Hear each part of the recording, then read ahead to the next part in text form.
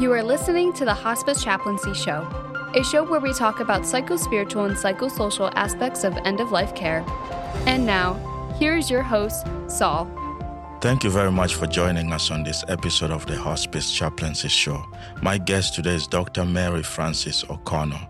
She's the author of The Grieving Brain, The Surprising Science of How We Learn from Love and Loss. Welcome to the show. Thank you so much for having me, Saul. Great to be here. So, where did you grow up? Well, I grew up in Montana in a very rural, tiny little town of about 5,000, high in the Rocky Mountains near the Continental Divide, actually. So you've grown up to be this amazing researcher. Who were your earliest influences as a child and what was your dream? Well, I would say my earliest influences were my parents. So my father was a professor at this little tiny college in my hometown, and my mother was a primary school teacher in England who had emigrated to the U.S. And so education was clearly very important to both of them. And I think, my parents really tried to instill curiosity in us, or rather facilitate curiosity that's natural in children. Yeah. And I think that has really stuck with me through my life. Your book, The Grieving Brain, it brings a lot to the discussion of grief and bereavement and healing. What was the motivation behind writing the book? As a psychologist, I always find it hard to identify motivations, right? There's probably more than one. And, I get hung up on how accurate it is. But I will tell you that I have known grief in my own life. So my mother, when I was 13 years old, was diagnosed with stage 4 breast cancer. And so I didn't know this then, but she was not supposed to survive the year. And so we had grief in my house. And, as sort of a miracle, she lived another 13 years. But that still meant that she died when I was 26, which is still pretty young to sort of know yourself well enough to take on a whole lot of new, very strong emotions.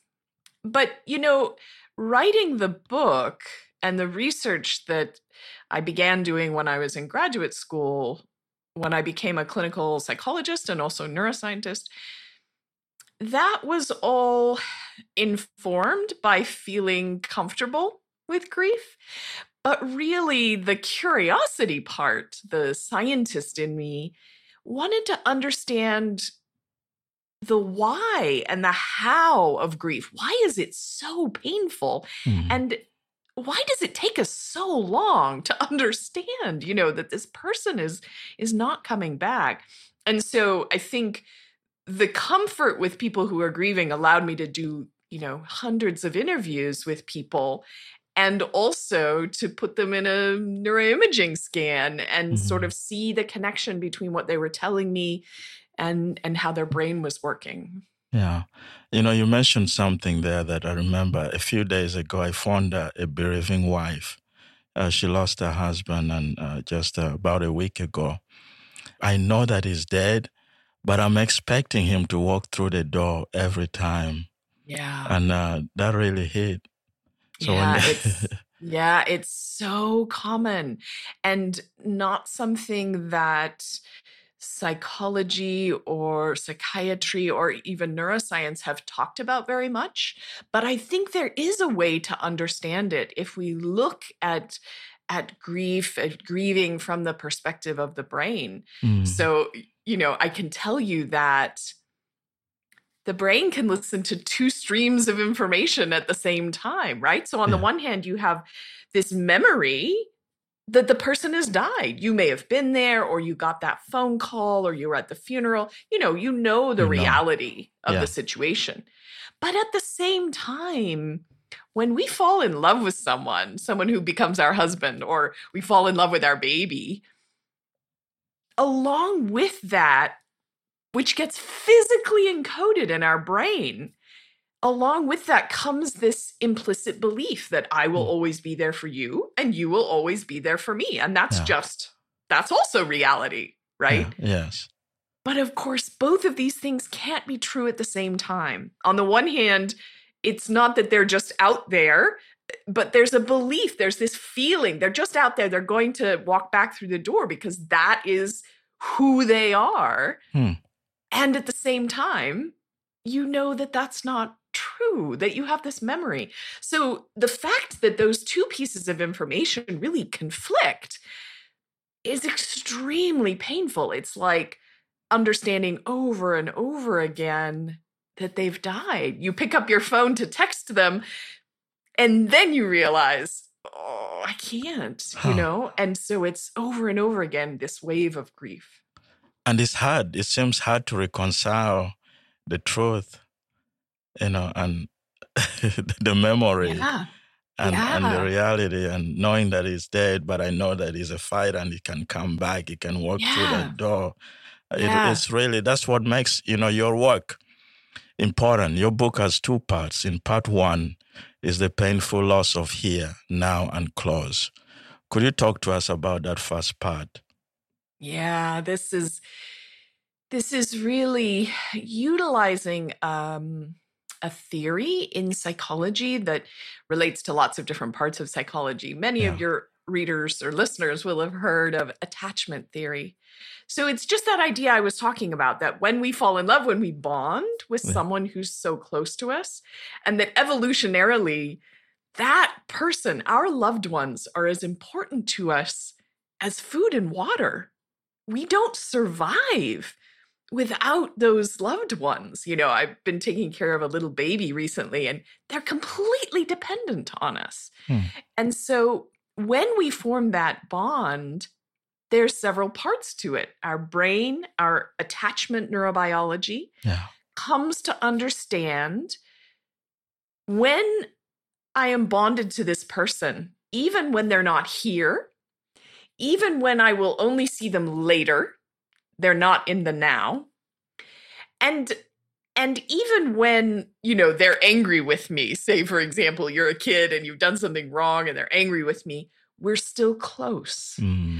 And so those are the dimensions that sort of keep us tethered together. Because I know this person loves me and because I love them, I know that we're going to try to be back together again in the here and the now, feeling close. Those are the dimensions that attachment uses. And I think the brain actually uses those in a very similar way. Yeah. So is that why it becomes harder, to heal, or it's because of the attachments that become so strong that it's hard to get detached a little bit? Yeah. I mean, you think about, I was saying earlier, how it's so difficult to imagine that they're actually gone. But, we learn all sorts of information really quickly all the time, right? Grieving takes months and even years sometimes. But, I teach a course every semester. And when I'm teaching, the students come in, they sit in particular seats in the classroom, and I get to know them, their personalities and their story and so forth. At the end of the semester, when I go in the next semester to teach the course, it's not like I expect any of them to show up again, right? There's nothing in me that says, this student will be back in this seat where I know they should be. Yeah. Because I'm not bonded with them. That's not the relationship. But when you are bonded to someone, all of those neurochemicals, the oxytocin and the dopamine, are really keeping them in this place in our mind and saying, they will be back in the here and now, and I will be able to feel close with them again. And so the trouble is, we have a solution for when our loved ones aren't with us. Well, they're just somewhere else. You should go get them, or make enough of a fuss that they come and get you. But, the trouble with death is, it isn't that they're lost. They're not lost.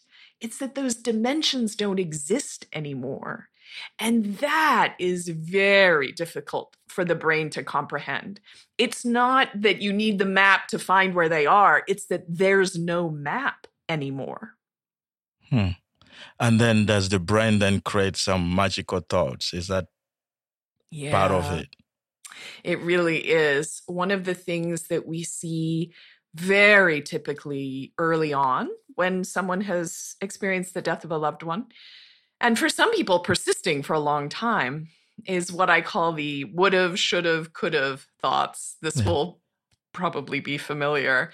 This is the sort of, oh, if only I could have gotten them to the hospital sooner, or oh, the doctor should have known to run this other test, or if only they would have known the train would be late, whatever the story is that the bereaved person is kind of spinning out in their head. The trouble with those thoughts is that they really are magical, right? Because the reality is each of those stories ends in, and then my loved one lived, right? If I could have gotten them to the hospital sooner, my loved one would have lived. Yes. But the reality is that they didn't live. And that is incredibly painful.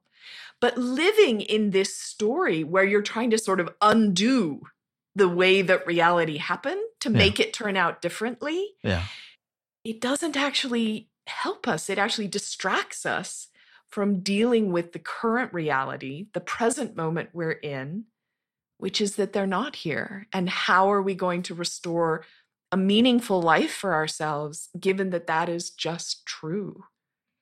Very painful. It takes a lot of courage to face that. Is that then what sometimes leads to complicated grief? This can be one aspect, I think, of complicated grief.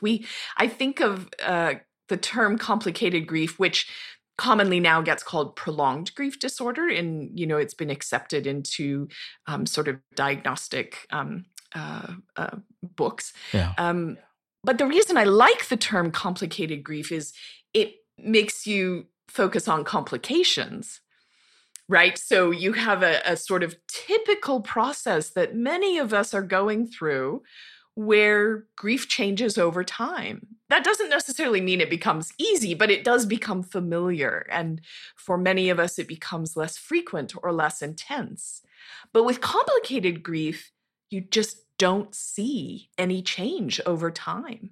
And so for those individuals, it's like they're living the day after the person died, but for years. And so one of the complications can be that people are so caught up in these ruminative thoughts, the sort of just keep coming back. And the trouble with that is they're in their thoughts and not so much in the present moment. And in the present moment is where life happens, where good things happen and difficult things happen and meaningful things happen. And there's love and companionship and suffering and feeling of guilt. And, but if you're not in the present moment, you're not really living in reality in a way that can help you to restore a life for yourself now. So how does the brain, I've suffered from complicated grief. I lost my parents when I was 12 and I ended up in a refugee camp. And I yearned for them. I could not see a future without them. And many times I thought of committing suicide. So the brain, does the brain take us to those dark places? How can the brain help pull us out of that? Boy, these are big questions, aren't they? And I don't pretend that neuroscience has all of the answers. I think that it is true that the brain can, the brain is the source of the complications as well as the source of the resilience, right? It can do lots of things. So the brain is resilient. I mean, you can go through that place, but also the brain can generate, build some resilience and help you to bounce it. Look, I'm sitting here many years later talking to you. But it is partly true that the brain may be having difficulty imagining a future, right? Because of the way the brain works, just as you said, feeling like, well, if this person is gone, that's not going to change. So how could my life be any different? And I think this is partly where it's so important that we have other brains around us, that we have that social support, that we have someone near us that says, look, I understand. I deeply understand that you can't see this right now. And I am so sorry that this is so painful, but I want you to know you can borrow my hope for a while, right? That I can see a future where you're not 12 years old and you're not in this terrible camp and you're not dealing with all of this without your parents so recently gone. And so I can see a future for yourself where you're, doing a podcast at a hospice as an adult man, and you can't see that yet, but I will be here with you until we get there. And for many people, that is the key, having someone else to support them, that can offer them that hope they can't see themselves, and to help them get through those difficult places until the brain can imagine a future. So you're pointing, really that's powerful, the importance of another brain, another support, somebody who can help the brain look at a different possibility.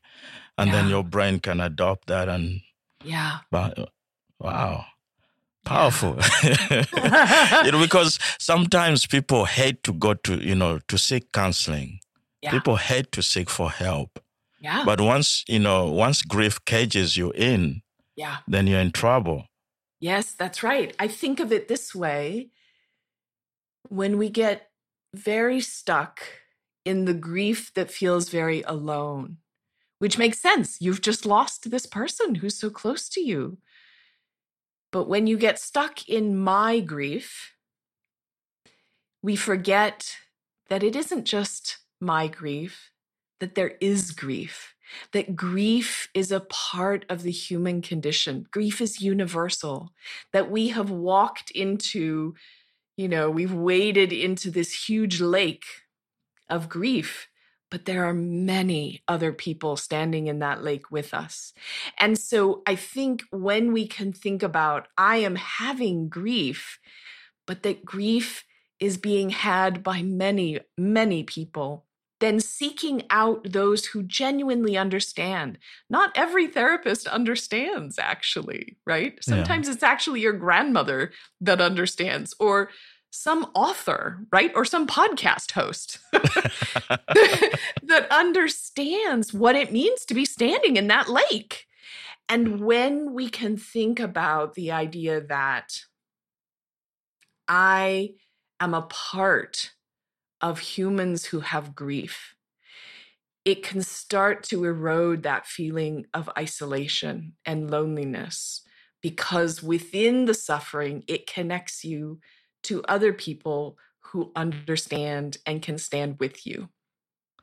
Well, that will take a little break. My guest is Dr. Mary Frances O'Connor. Her book, The Grieving Brain. I would encourage you to get a copy. We'll be right back. Continuing to be a leader in the field of spiritual care at the end of life, Hospice Chaplaincy provides high-quality professional development webinars that will improve your practice of spiritual care at the end of life. Check out our latest webinars at www.hospicechaplaincy.com. I'm Saul Ebema. We continue our conversation. In part one, you finish it with having the wisdom to know the difference. Could you talk to us about that? Well, I think one of the biggest challenges with becoming a person who has waves of grief is that those waves can hit you anytime. Probably most often when you're least expecting them, right? You're driving in the car and suddenly you're in tears. And, it's not like something happened. You were just driving and then now you're just completely overwhelmed and you should probably pull over, The difficulty with becoming a person who has strong waves of grief is what to do about it. I mean, the reality is that you're not going to change the fact that you have waves of grief. This is something that is simply how your body, your brain reacts to the awareness of intense loss. But once you know that you are a person who has grief, you do have some choices. You can develop what I like to call a big toolkit of different ways to cope with the fact that you have these waves of grief. And so on the one hand, there are moments where avoidance is perfectly appropriate. The example of you're at your daughter's football game and, or soccer game. And, you just think to yourself, you know what? For 45 minutes, I'm going to pretend like I have not lost my husband, that her father is not dead. I'm just going to be here. I'm going to cheer for her. And I'm just going to pretend everything is fine. That's perfectly okay. It's very appropriate in that situation to use avoidance as one of your big toolkit. Now, if that's the only strategy that you have, that's probably not going to work very well in the long run because those feelings are going to keep coming back. And so you may have other strategies. You may want to meet with other people and pray. You may want to go for a long walk by yourself. You may want to throw a cup across the room, and hear it break in reality against your wall because this is so infuriating that this has happened. Yeah. You can react to having a wave of grief in lots of different ways. And this is where the wisdom comes in. I can't tell you in your life with your grief, I can't tell you what the right way is to react. And so the wisdom comes in knowing what things can I change? What things can I not change? And I just have to accept. And therefore, how do I know what to do when? What is the most skillful thing to do? And this takes, there's no right answer. And it takes a long time, even for yourself, to decide what is actually helping me build a more meaningful life. What skills do I need to try out? Or what skills do I need to stop using because they're not serving me? It's funny because I was going to ask you that. On Monday, I visited a patient who is dying, and I met the wife by the bedside. And she spoke about going through an emotional roller coaster. That some moments she's fine, and another moment, it's just, and she's like, how do I manage this? I don't know. It's complicated, I guess.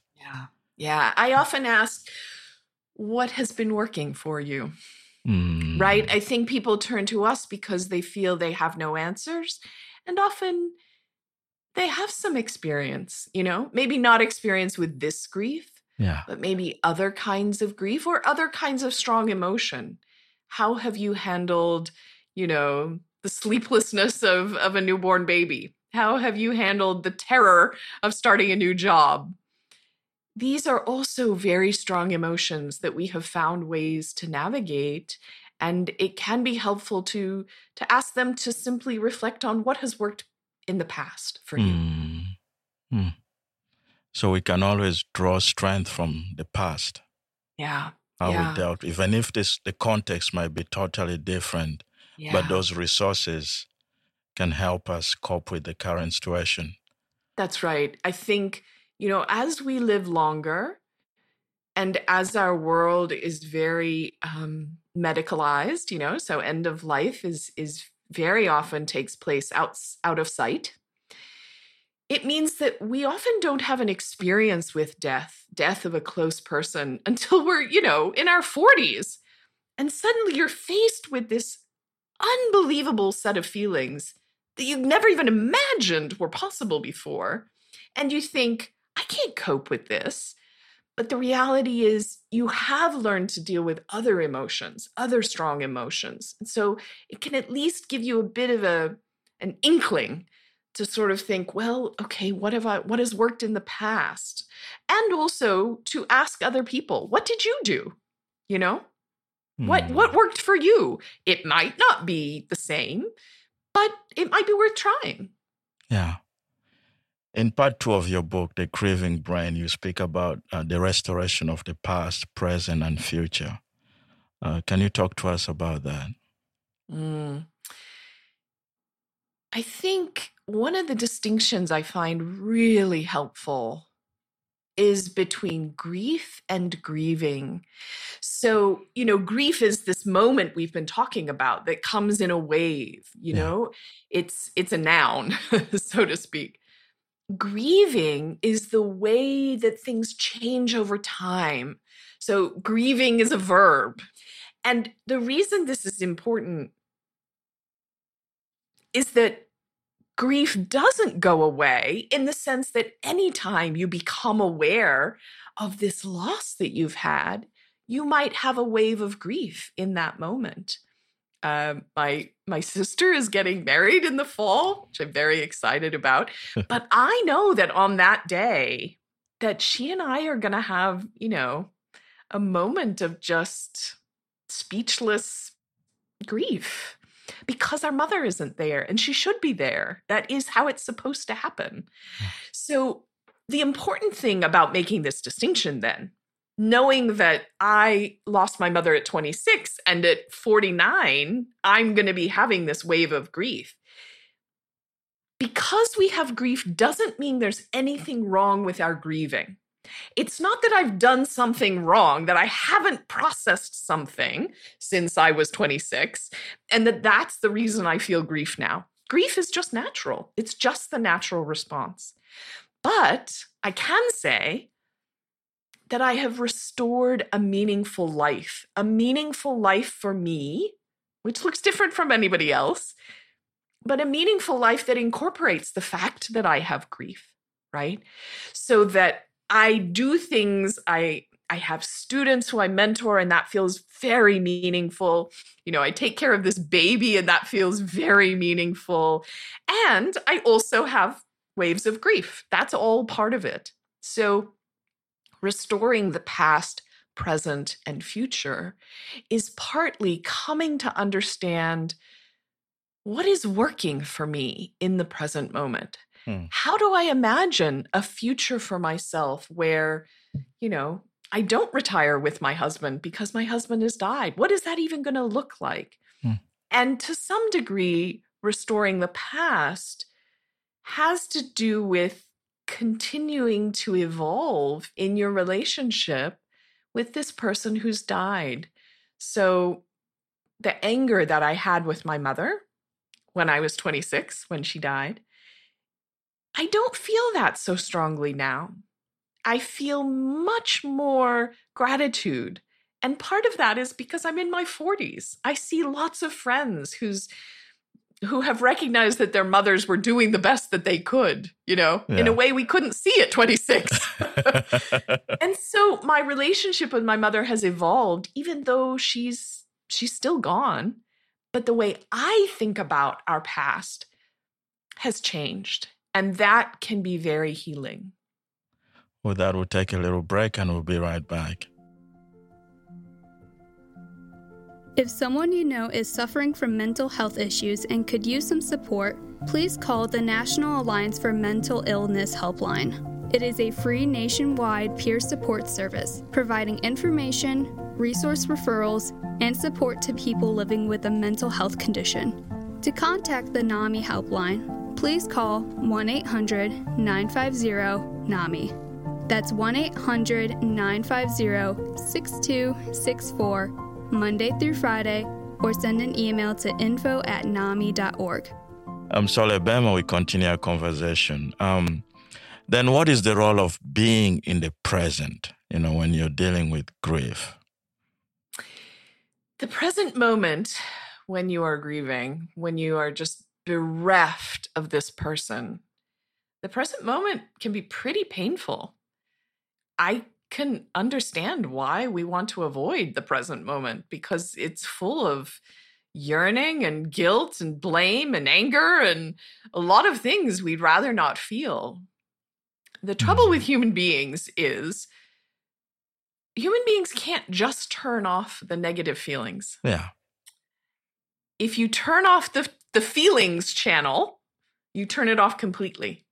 It means that you feel numb, that you don't feel the good things either, right? You don't feel the love and the joy and the meaningfulness and the, bittersweetness even.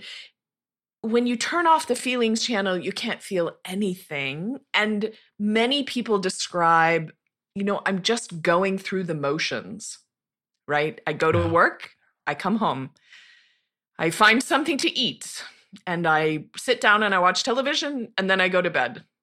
And that way of living is not acknowledging all the possibilities in the present moment, When you're eating that cereal for dinner, does it taste good? Would you rather have, full fat milk instead of skim milk? There's all of the possibilities in that moment that when we've just shut ourselves off, that we can't experience. And it's those moments that make up a meaningful life, that make us say, my neighbor is also lonely, and maybe we should have dinner together. There was a period in my life where I numbed myself for years, and it's like a robotic existence. You just go through the emotions. Yeah. How does the brain then help us begin to map a future without this loved one who died? I think a few things happen. Our brain does learn even when it's not intentional.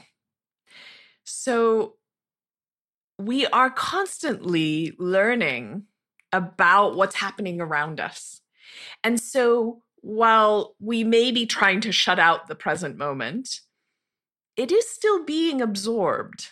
And so, for example, you may come to understand that even though now you do the laundry and you don't put any socks in his drawer, your brain comes to begin to predict, this is not going to happen. This is not something that I should look forward to anymore. And if we can allow the painfulness of that reality to set in,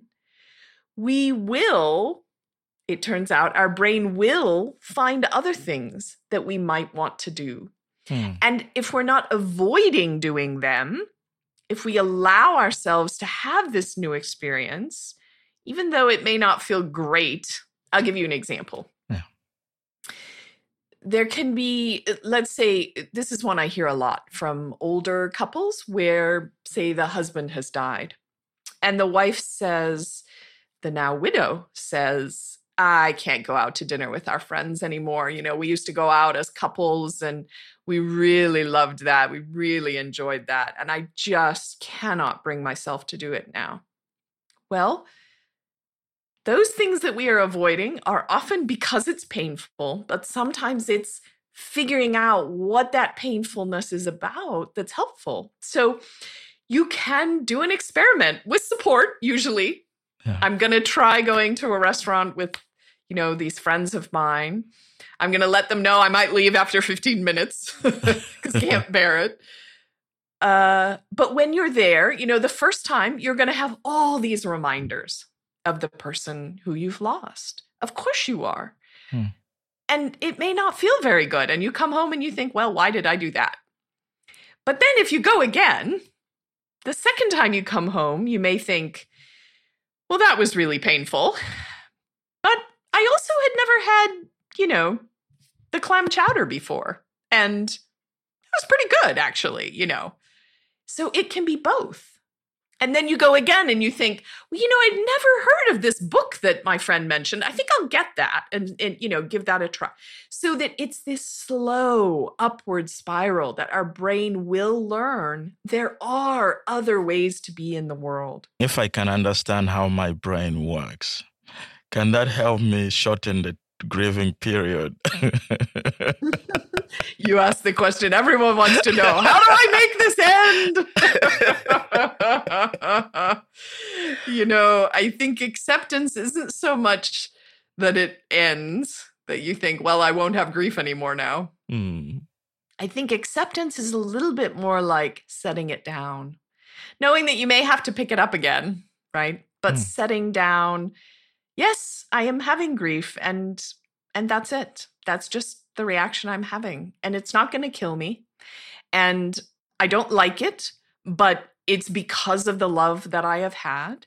And I'm just going to set it down for a minute.